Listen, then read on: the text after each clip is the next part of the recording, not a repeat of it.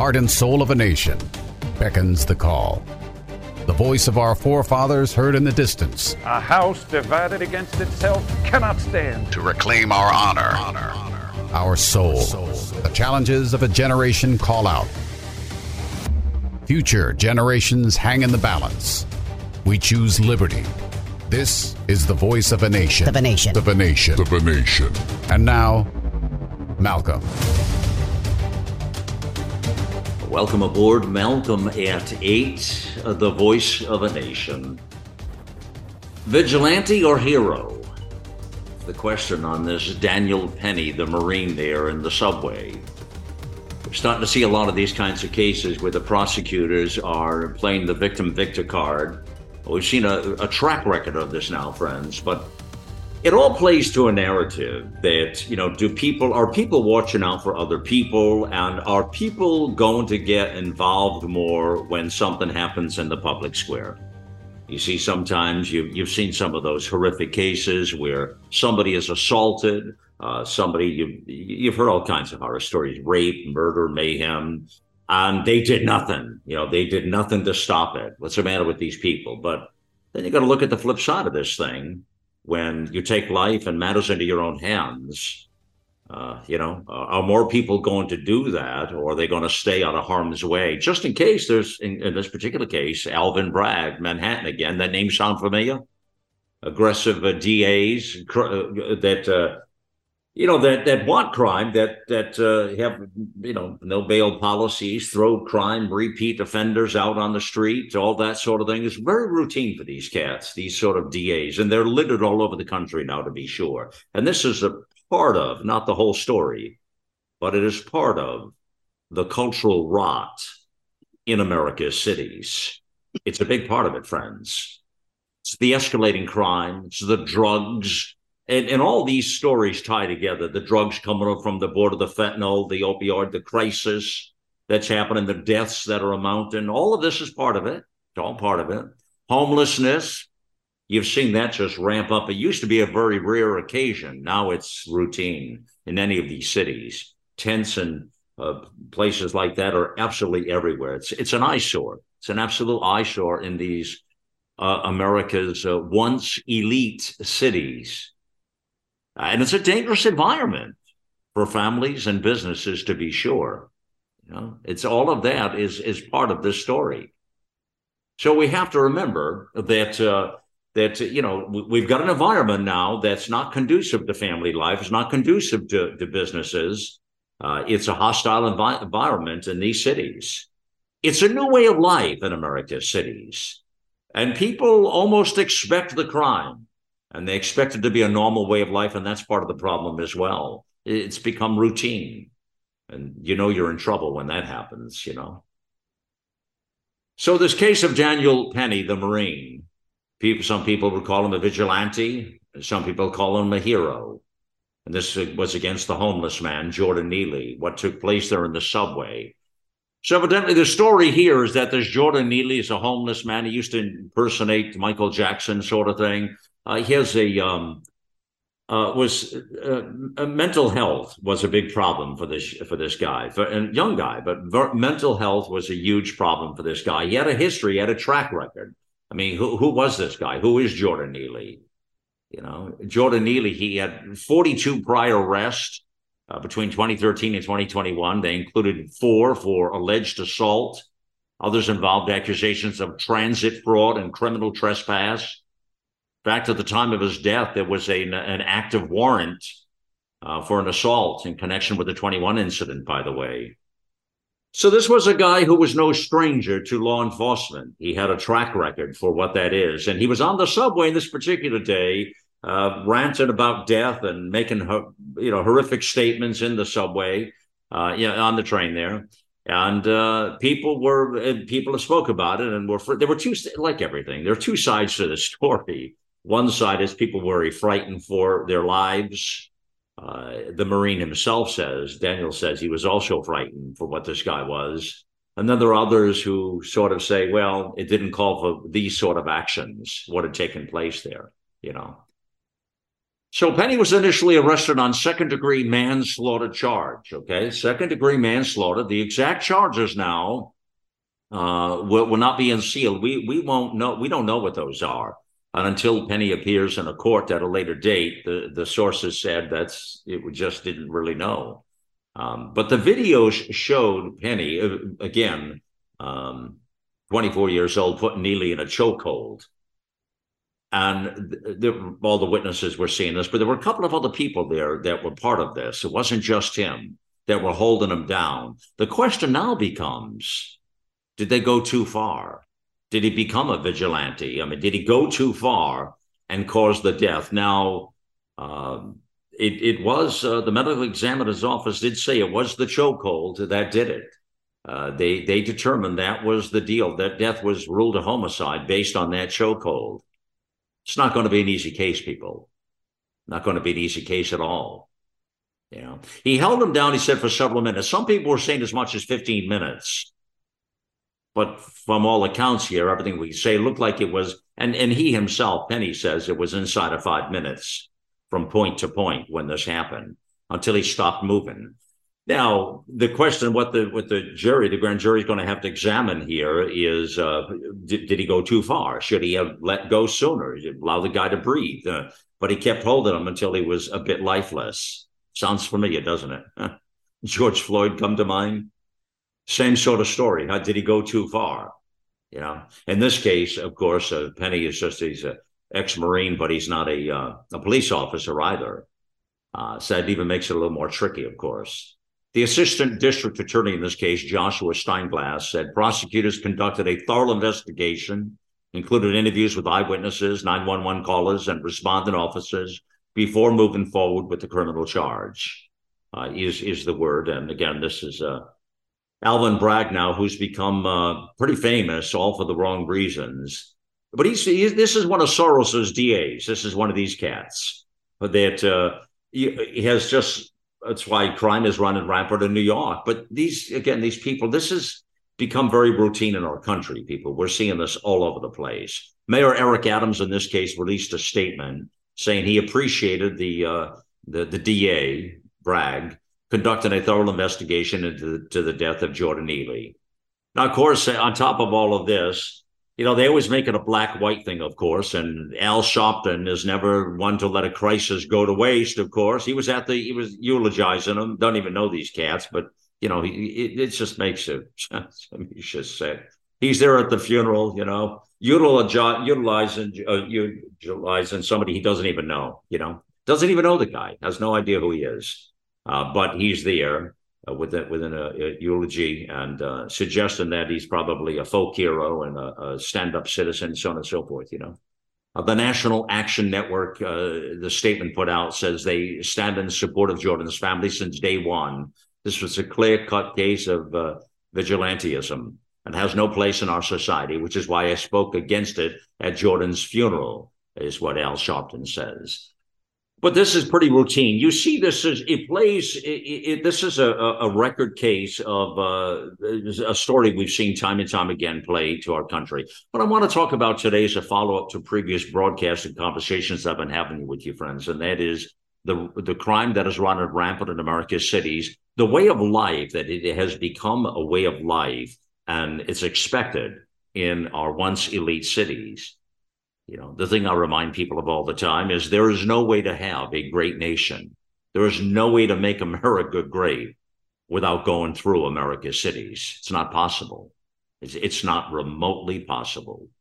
So this is a facade that is consistently put out there that we're on the path to greatness and can do this when our cities are rotten to the core and they're rotten from the inside out. And it's a recipe for disaster. And so you're seeing these barren areas happen in the urban markets. They're not good places. Businesses have left in droves now, and surely since COVID, they're not coming back. People are working from home, and they find it a safer environment, frankly. Not to think that crimes do happen at home as well. Home invasions are up as well. What's happening here, friends, is we are entering a new phase of society. It's a new phase. It's a lawless phase. And it's a phase that it happens in other countries, third world countries, countries that you don't expect. You don't expect America to be in that lineup of countries. But I know people overseas and people in Europe and others who believe that America is a much more crime-ridden market. People outside here talk. We're probably a little biased here because we live here, but there are plenty of other people that talk about our country, and that it's not user-friendly. It's not a place that is put out the way we think it is. That has become a very crime-infested, homeless, disgusting area in these cities. Remember a lot of those images that happened from on the West Coast, from Portland, Oregon, and Seattle, and all that. That created a memory around the world of what America is like. That was not a great tourism campaign for the nation, but that people seen all of that and they reflected on that, thinking that's what America is. There's a bigger story here, though, friends. There's a bigger story. And so what I'm wondering now, that you have all these DAs that seem to be bent on elevating crime. I mean, New York itself is just one prime example, but there are others today, and we'll have somebody on talking about another particular market. Cleveland, Ohio is another area, but they're everywhere. New Orleans. And, I noticed a lot of these markets, too, they change, where sometimes I'm seeing, that's the number one, and then now there's another number one, and then there's another number one, and the other day, somebody was talking about Missouri was a number one, Minnesota, and it's everywhere, absolutely everywhere. Nobody is removed from this new world order that's taken place. And you're going to start to see it multiply. And what happens in the urban markets, remember, you're not safe because it's going to play into the suburbia markets and then the rural markets as well. Nobody is safe with this sort of a future and this sort of an environment, people. And it's become too mainstay in the United States, to be sure. So I'm just wondering now, with this case of Daniel Penny, I think you see where I'm at now. I wonder how many people, would you get involved out there if you've seen something horrific going on, or would you turn the other way and walk the other way? Yeah. And again, that probably depends upon what your size is and if you can defend yourself, or the male, female. There are a lot of factors that go into that question. I understand that. It's just a metaphorically blatant statement about our awareness as people and our sensibility of protecting others, our fellow man, especially when you put yourself in harm's way, because we're seeing so many of these cases now. So why bother anymore? Why would you do that and screw up your own life? I mean, what's the payoff? Is the payoff to have a prosecutor like Alvin Bragg come after you and lock you up? And that's on one side of this. And let me just say, on the other side is, did Daniel Penny go too far? Did he go too far? Just like in the Floyd case, held on too long and the cat's not breathing anymore. And then they qualify that as a vigilante. And somebody who has taken matters into their own hands and thinks they're acting like law enforcement, and they're not law enforcement. Of course, this guy was an ex-Marine. I get that.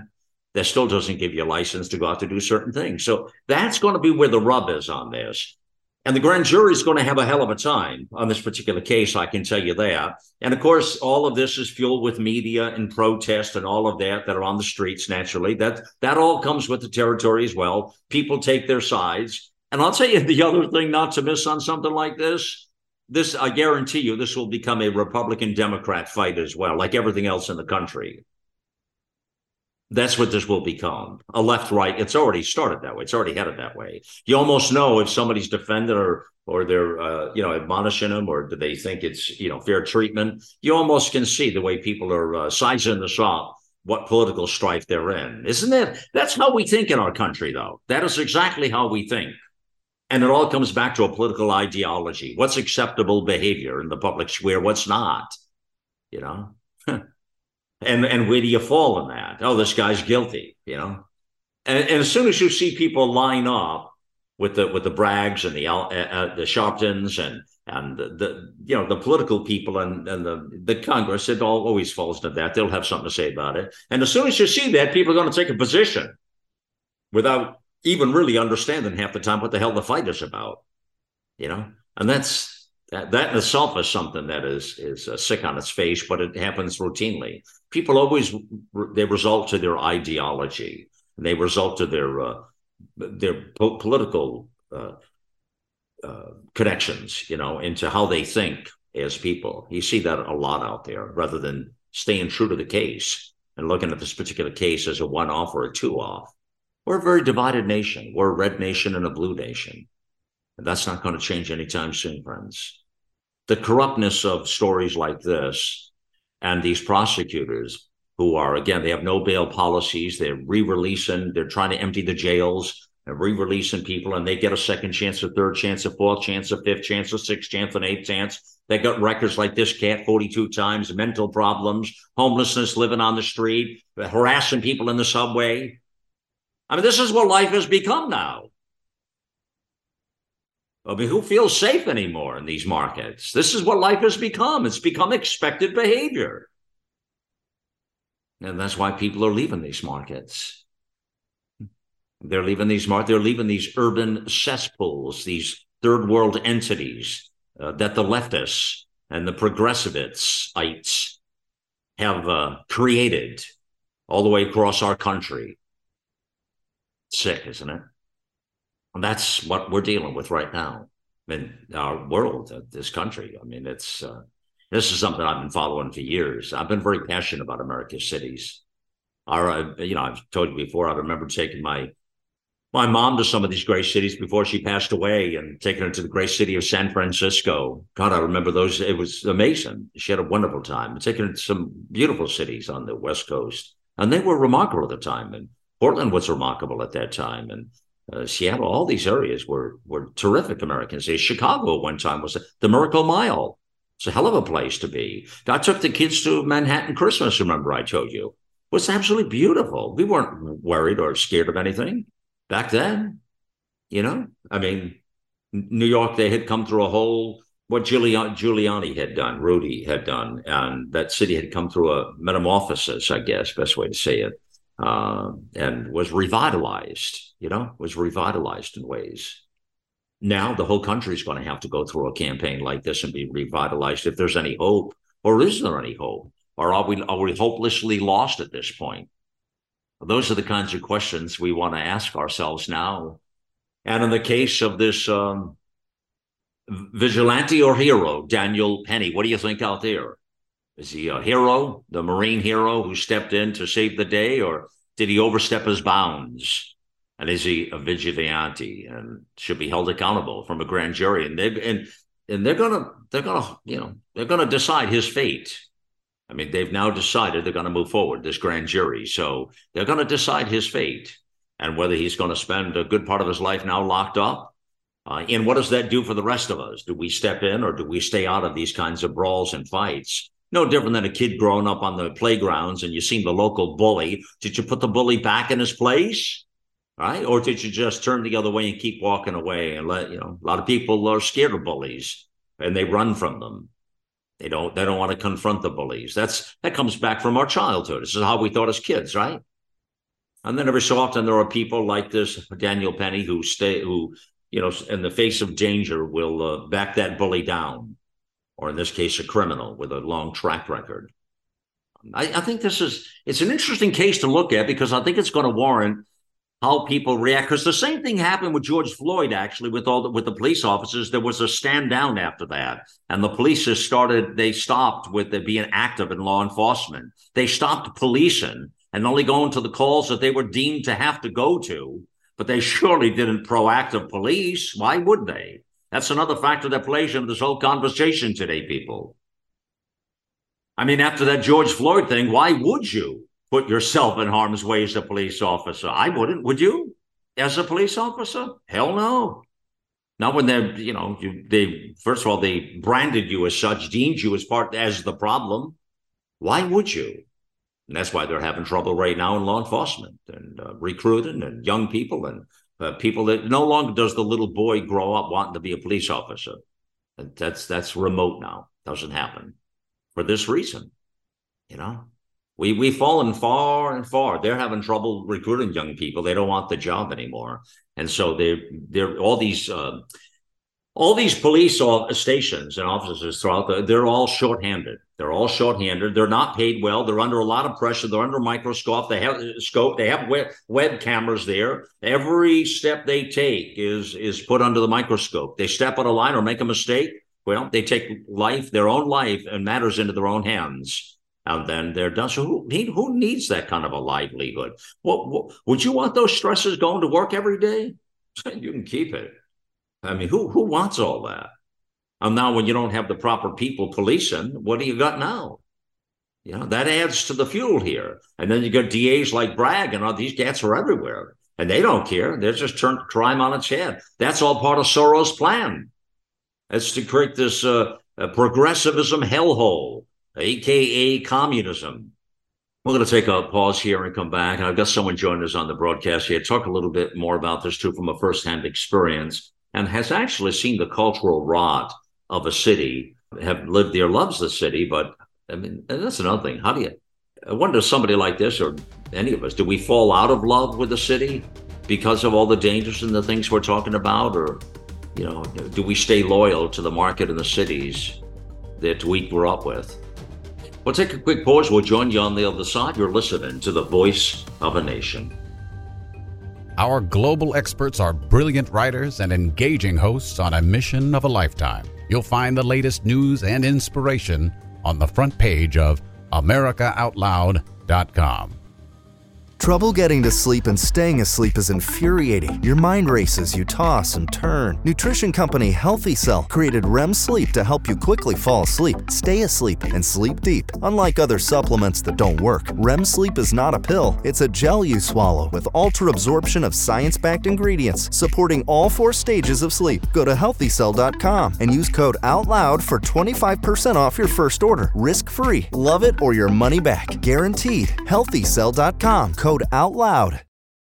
Millions of Americans are needlessly suffering from the long-haul effects of the toxic spike protein. Dr. Peter McCullough and his team at the Wellness Company designed their spike support formula to counteract harmful spike protein from COVID-19 and vaccines, so you can feel your best. Go to OutLoudCare.com today and use code OUTLOUD for 25% off your first order.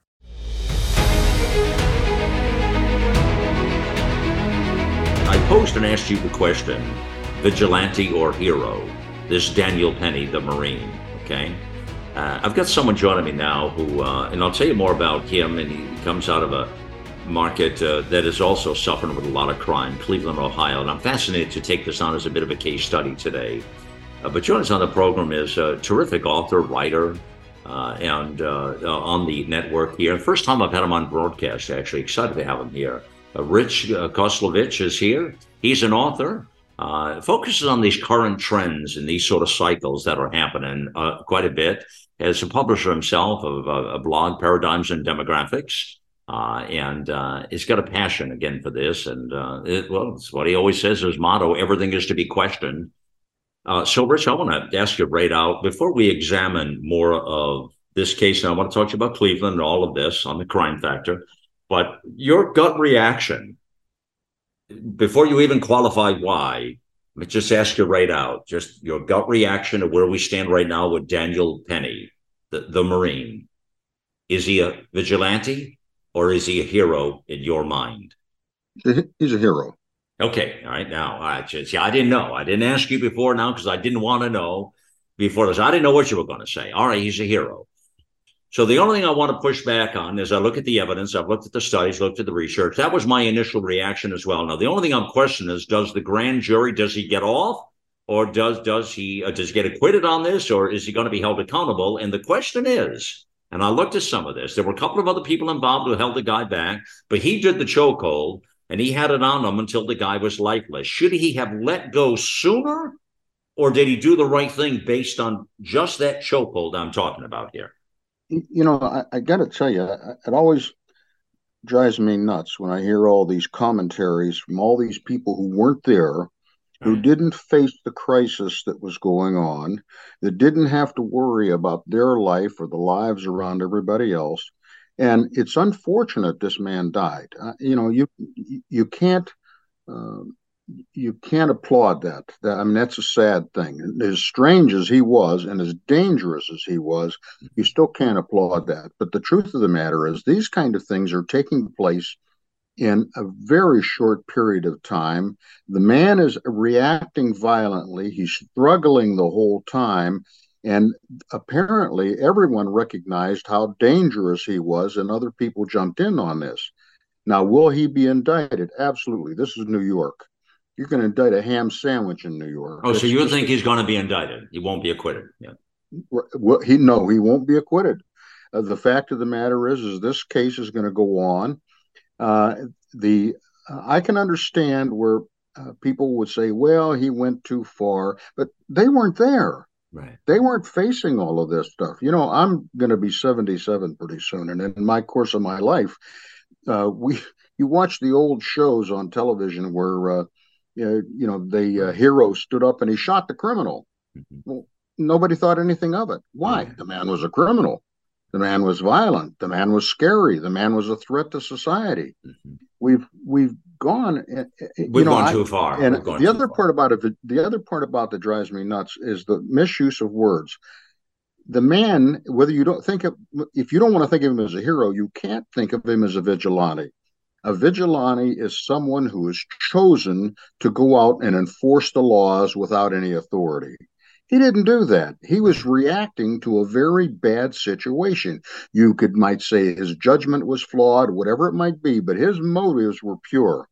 He was trying to save people's lives because this guy was screaming he was going to kill somebody. Right. Well, let me jump into here. You're telling me you're going to kill me, I'm going to take you at your word. Right. So Newsweek, right after this incident happened, okay, Rich, on May 4th, they had a piece on this and said Jordan Neely was yelling and pacing back and forth on an F train in Manhattan Monday afternoon when he was restrained by at least 3 people. Now, he was restrained, is what I was saying. There's more to the story here, according to police and witnesses. Video of the incident posted online by a journalist showed a U.S. Marine veteran lying beneath Neely and holding him in a headlock position for several minutes as Neely unsuccessfully tried to break free. Another passenger pinned Neely's arms while a third held down his shoulder. So these others, I'm surprised they didn't even try to charge these others at this point. But there are others, but I guess it's because of the chokehold. I mean, if Neely's guilty of killing this guy, then why aren't they being charged for being accessory to the fact? Well, that's what I wonder. This thing, to me, is so bogus in it, but it's playing into the narrative. It's a nationwide narrative. They're now going to arrest people. I believe it was in California. I just read it. I may be mistaken on that, but they're going to arrest people working in the stores for resisting thievery. What is wrong with us? They're doing that. No, they are doing that. They are. What they're doing. There are CEOs that are firing people for resisting. 100%. We're not creating a system for anybody's safety. We're creating a system for more danger, more crime. Yeah. It's just it's an absolute insane scenario that's playing out. And I will tell you, I have a rule is nothing in geopolitics is coincidental. And this is all part of the pattern that's playing out worldwide because the goal here is to balkanize the nation. Back in the late 1800s, Otto von Bismarck made the observation because Germany at that time was the geographic center for socialism. And he was a big promoter of it, believe it or not, because he believed binding the people to his government would keep them in charge. He just never expected that it wouldn't be the nobility. At any rate, he commented that America was a real nation because everybody spoke the same language and they had pretty much the same culture, whereas Europe was nothing more than a geographic location. Well, the geographic designation.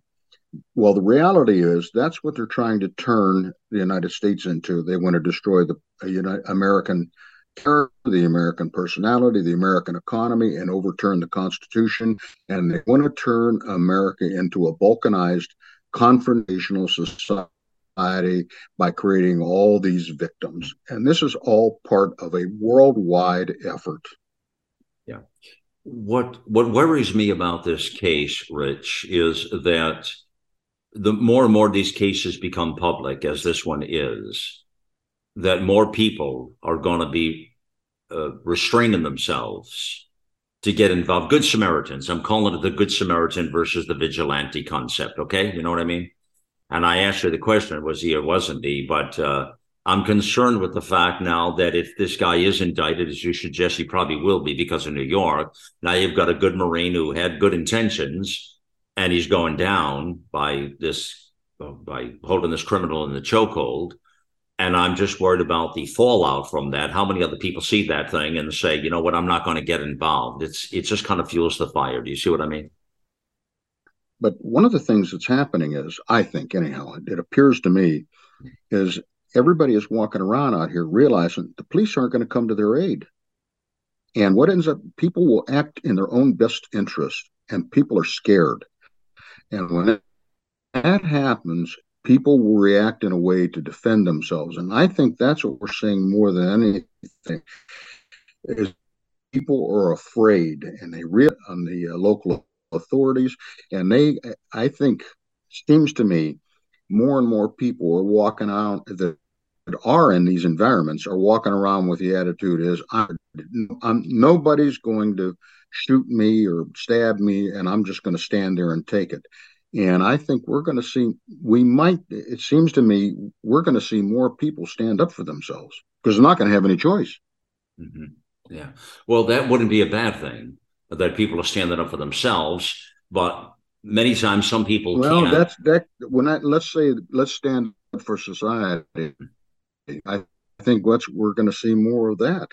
When you're dealing here, we had a Marine. He was a big guy, and he was a tough guy, and he had the guts to do what needed to be done. But he also had the physical wherewithal, and that's the problem.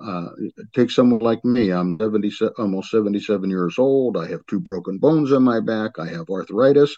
I walk with an observable limp.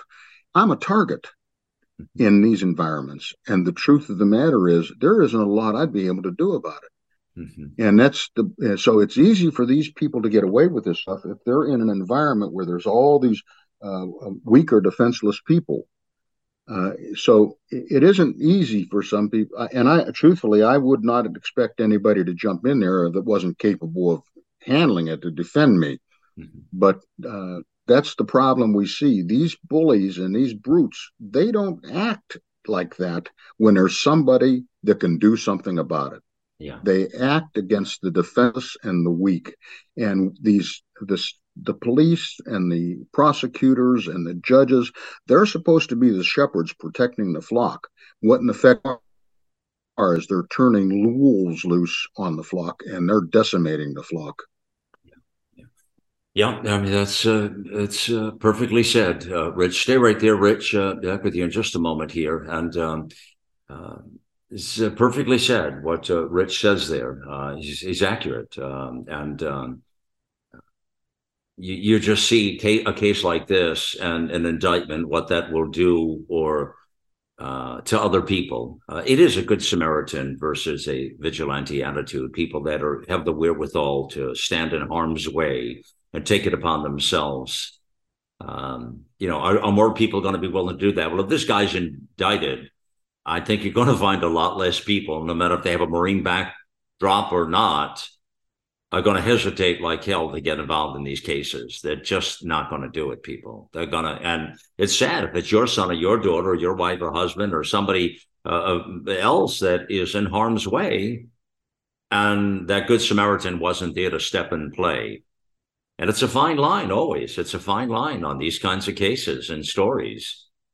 And what they're going to do is, I'm telling you now, they're going to analyze and isolate that chokehold, because that was the measurement of death that the medical examiner put out. That's what they're going to do.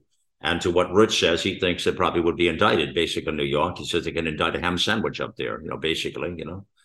And so that's what they're going to do, is isolate that. And that's going to be the burden of proof right there, to see that this guy go too far. What if he had let loose a minute or two earlier? See, that's going to be the whole quandary right there. And that could come back to cost him. But Rich brought up a good point there to reflect on what he said. He also brought up a good point to saying that, at the moment, the heat of the moment. But you see, the grand jury and the DA, they're not going to give him the heat of the moment. You see where we're at now with this Good Samaritan versus a vigilante attitude. And he's not a vigilante, as Rich pointed out, because he couldn't be, because he wasn't acting in that premise. He responded to something that was in front of him. Now, maybe the grand jury looks at it this way. Maybe they look at it differently. And that people that shopped in, like, to call this guy vigilante, that wasn't the case at all. And that in the heat of the moment, as Rich said, that could be a defense, actually, in this case. Well, you know what? I mean, you go and be in that situation and do what you think you have to do and see if you would make the exact same decision or not, or if 30 seconds would have made a difference or not for this man's life. It's going to be interesting. It's going to be another interesting case to look at and see how, again, a grand jury peers, not exactly a peer of his particular equal fellows when you're dealing with New York politics and the New York vibe up there, to be sure. So we're seeing, I've been telling you in the past days, the demographic change in our country and this really light and dark that I'm seeing more and more of this. It's a fight of light and dark. Well, actually, Rich was just sharing as well. A lot of this is purposeful. It's intentional. What I think he's speaking about, there's a lawlessness society, a society that has become an unraveling. This is all the recipe that progressivism brings to the dinner table. It is AKA Marxism. It is all the cultural rot of our nation that is in play right now. All of the things that we talk about every day is a social cultural rot on a quick beeline to being a communist country. That's where America seems to be on a fast track to these days, a very fast track. We've never seen a society like we are experiencing right now in our country, And the question you have to ask yourself then is some of this, can we reverse it? Can we reverse the trends, or are we just too far gone? And I've been speaking about this for years. How do we save some of these cities, and how do we wake people up for a better quality of life? And why are people in those cities accepting that way of life? Those are the kinds of questions that need to be asked. Well, Rich has an op-ed on the platform on AmericaOutloud.com. So a very good piece to go take a look at here as you hear the broadcast here on Talk Radio. And he says, what we're seeing is irreversible in America's major cities. We'll ask him why that is just after the pause. You're listening to the Voice of a Nation. Here we take on the challenges of our generation so that we can preserve future generations. AmericaOutloud.com. 7 amazing years. We know that if America fails, the world will fail. It is incumbent upon us to carry the torch for liberty.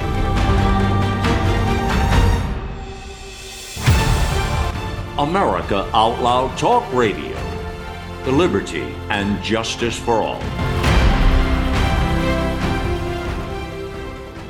World-class care from doctors you can trust, all from the comfort of your home. That is One Wellness. Dr. Peter McCullough and his team at The Wellness Company launched the One Wellness membership to provide free monthly supplements and unlimited telemedicine access with doctors that share your values. Be a part of a revolutionary new healthcare system that puts your health and well-being above the interests of Big Pharma's bottom line. It's the way healthcare should be. Go to OutLoudCare.com today and use code OUTLOUD for 25% off your first month of One Wellness. If you're like me, you'd like life to return to some kind of normal. You're burned out on all the fear-mongering, but deep down you try and minimize viral exposure and your risk of getting sick. You've heard it talked about time and again by respected medical professionals. Use a povidone iodine nasal solution. I don't need to tell you just how powerful a nasal cleansing formula with xylitol, povidone iodine, and vitamin D3 for immune support could be. In fact, my attorney told me not to tell you. Google it and find out for yourself. Now, get yourself a bottle of American-made Cofix RX nasal solution. Let's get out and live again. CofixRx.com. That's COFIXRX.com. Use coupon code OUTLOUD and get 20% off.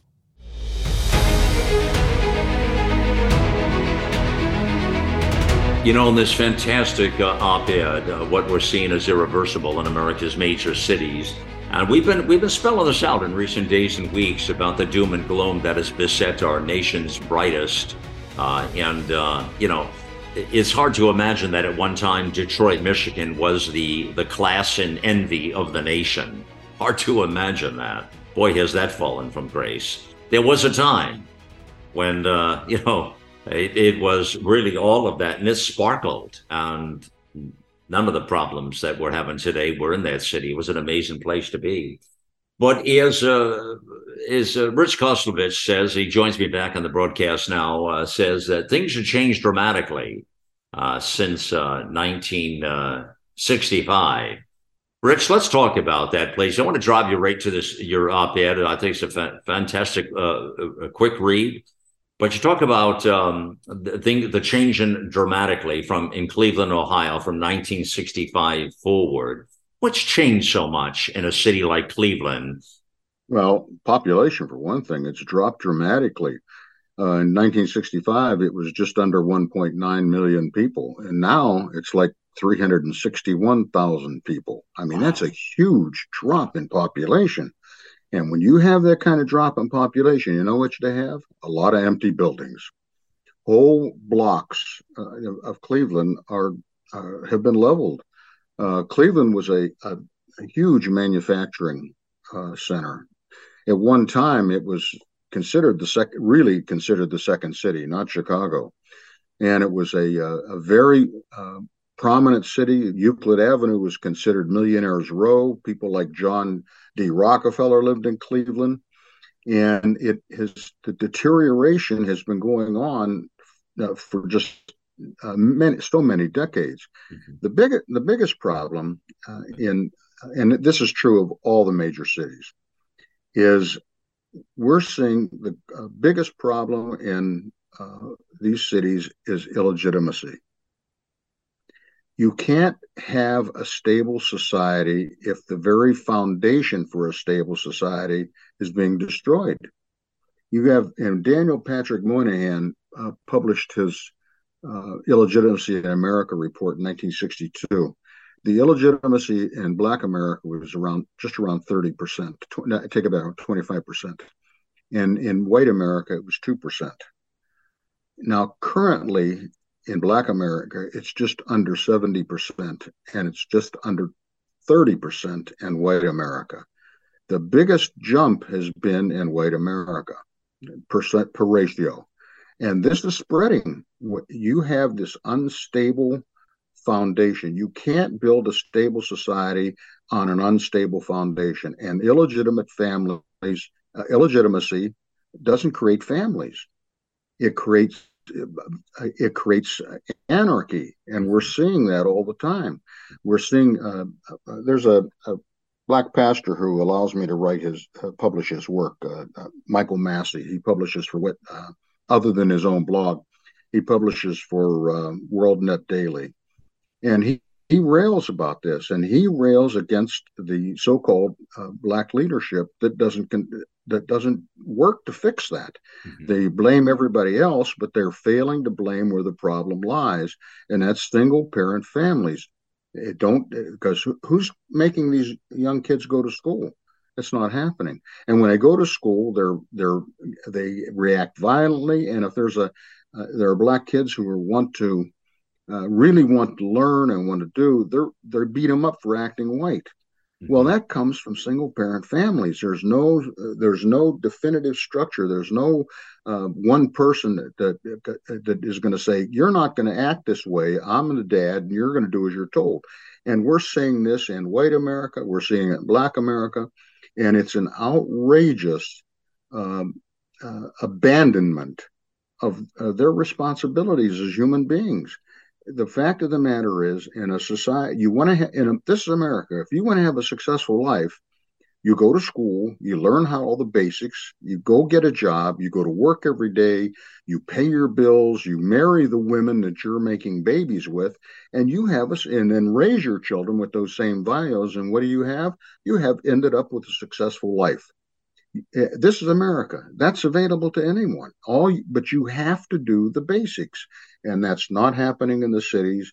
The people that were productive are leaving, and if you look at, I'm sure, well, first of all, Cleveland has had better race relationships than most of these major cities. We've had our issues, but it wasn't that bad in times past. We had two recent black mayors that I thought were pretty good. Mayor White and Mayor Jackson. During White's administration, there was a big Ku Klux Klan thing came here to Cleveland, and he set up the barriers and he set up the police and he protected them, and they railed against him. He says, "Is there anybody so stupid out there that actually believes I like these people?" He's, "I'm Mayor of Cleveland. It's my job to protect them," and that's what I did. I thought it was impressive. And Mayor Jackson, when he was the mayor, they had the Republican convention here, and he set up all the fences and had the police and prevented the activists from disrupting what was going on. They actually sued him, saying it was preventing their freedom of speech. Well, he wasn't going to tolerate that. He's mayor of the Cleveland, and his job is to protect the people, and that's exactly what they did. We've had problems, but not like it has been in other cities. But it's getting worse now, right. And it still comes down to this: you have to have stable family units. If you fix that, you can fix that.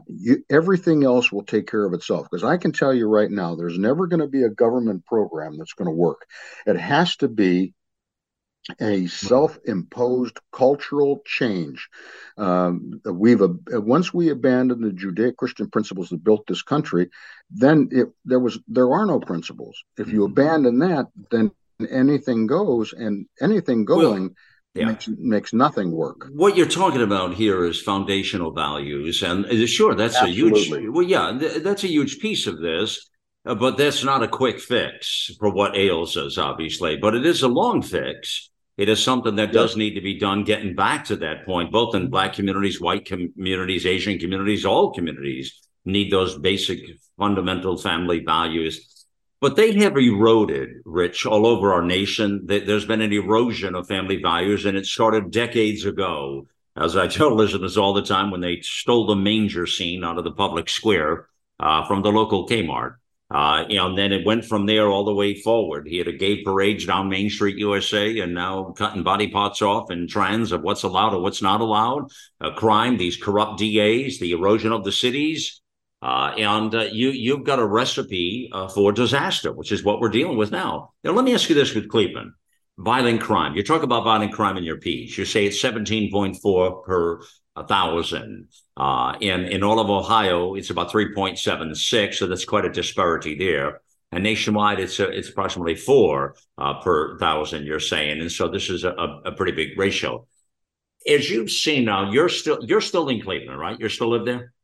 Well, I live outside of Cleveland. I live in one of the suburbs. Suburbs, of course. People in the area all consider ourselves. Of course, like everywhere.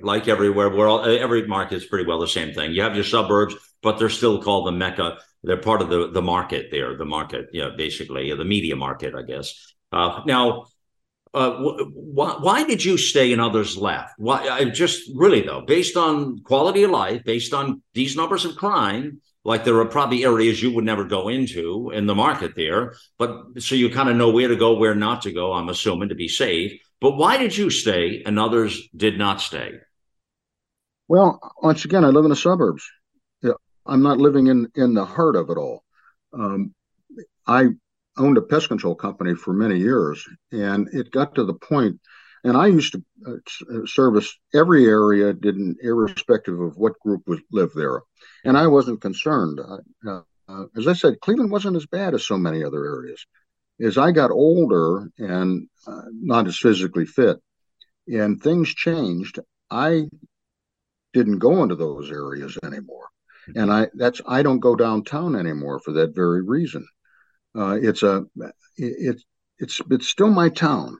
I'm never going to leave here. The fact that I can't do things like I used to is immaterial. I'm going to stay here. Okay. This is my family's here, and I'm not going to leave. And But it's pretty safe where I'm do at. you think other people did they leave because of the crime? Mostly, a majority of quality of life. Most of the people in this that fled Cleveland moved to the suburbs, but they're still part of the Cleveland area. But they're not part of downtown. They're not part of the inner city, the core of the city. Okay. And if you look at the buildings, they have some beautiful buildings in Cleveland, downtown buildings. Sure. And the occupancy is really terrible. There's a lot of them that have less. Well, we're seeing 50%. that everywhere, Rich. We're seeing that in all cities. In fact, COVID decimated that more because they're not coming back either. Worse. They're not coming back. They're working from home and they're staying away. And then when you add all these other factors in of the things we're talking about, they don't want any part of city life. And with the internet, they don't need to be downtown anymore. Yeah, technology's changed everything. Yeah, it's all changed. And they're not coming back. Make no mistake about it. Yeah, the people are not coming back, you mean? You're saying?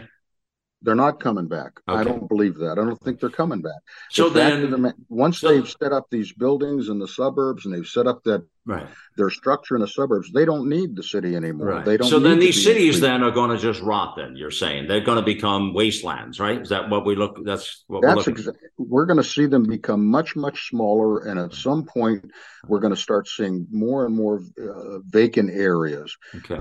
There are whole sections of all the major cities, including Cleveland. Let me jump in here. Nobody living there. And you're saying the piece here, the revitalization would have to happen for Cleveland's neighborhoods. They would require tearing down entire sections of the city or put up new buildings. Currently, entire sections of Cleveland are other vacant lots, torn down, blocks of empty buildings, businesses, homes, rat-infested holes surrounded by slums. And surrounding suburbs are equally impacted by all this. Of course they are, such as the East Cleveland, which is a disaster. Now, what you paint the picture there actually can be painted in a lot of cities. You could have that same conversation for a lot of other cities, and you wouldn't even know what the hell city you're talking about. So this problem is not isolated to Cleveland. It's a widespread problem in our country, is my point in fact, compared to other large cities, Cleveland's in better shape. All right. Fair enough. Now, let me take the time I've got remaining with you to do this now. I don't want to keep talking about the problem, but I want to talk about we just painted a picture that was pretty bleak, wastelands, the look of these things, and I see what's happening. Rich, we talk about make America great again or a great America, but I just don't see how we accomplish that with cities that are described the way we are describing them, and it's so widespread. We see now all of the retailers in the big box are leaving. They've left San Francisco. They're all out of there, and they're leaving other cities. They don't want nothing to do with it. They can't go in anymore. They don't want a part of the city life. The Walgreens and the Walmarts and the Targets. Not all of them. They're all saying we can't do it. And of course, part of that's because you're able to walk into the stores and smash and grab whatever you want and leave. And like you said earlier, they'll fire the clerk if you even talk back to the person. They'll fire your ass and throw you out of there. So there's no recourse to this. That's the attitude of what they've done. What's it going to take to change this mentality? Besides families, we got the family and the father unit. We know that's traditional foundation. What else would it take to change this paradigm here we're dealing with? Well, it's going to take an entire cultural shift, and it starts with the families and it works its way up, because they talk about the corruption rolls downhill. That's true. The fix rolls uphill. It has to start at the lower end of things. They have to start finding people that have the courage to stand up and be counted in leadership roles. They have to find people that are prepared to be the rock in the current. The people that have the grit and the wherewithal to take on the media, because this is what we're facing here is not a local thing. I keep coming back to this. This is a geopolitical effort, and it has been entirely destructive, and it's going to take an entire cultural shift at the base to change it.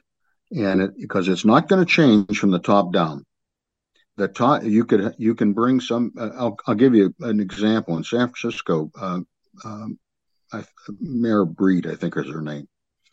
And she tried to do something about all this homelessness on the streets. They beat her half to death. They accused her of not even being black. So needless to say, she had to back away from it. Well, if you can't fix this culturally at the base, you're not going to fix it at the top. Let me ask you this. Do some of those people who live in those cities, Rich, that live in the cities, do you think some of these people that are part of the problem, do you think they enjoy it? Do you think they like that lifestyle? Yes, absolutely. Yeah. I think they think this is great. They can abuse people, they can rob, they can do whatever they want, and nobody's going to do anything about it. This is a big ego trip for a lot of these people. Okay. But it still comes down to this: if you abandon the cultural values that created the country and made the country great, there's no way of fixing it. Okay. It has to be fixed from the bottom up, because that's how America was created, from the bottom up. Bottom up, yeah. That's a very interesting. I made a few notes with what you said there.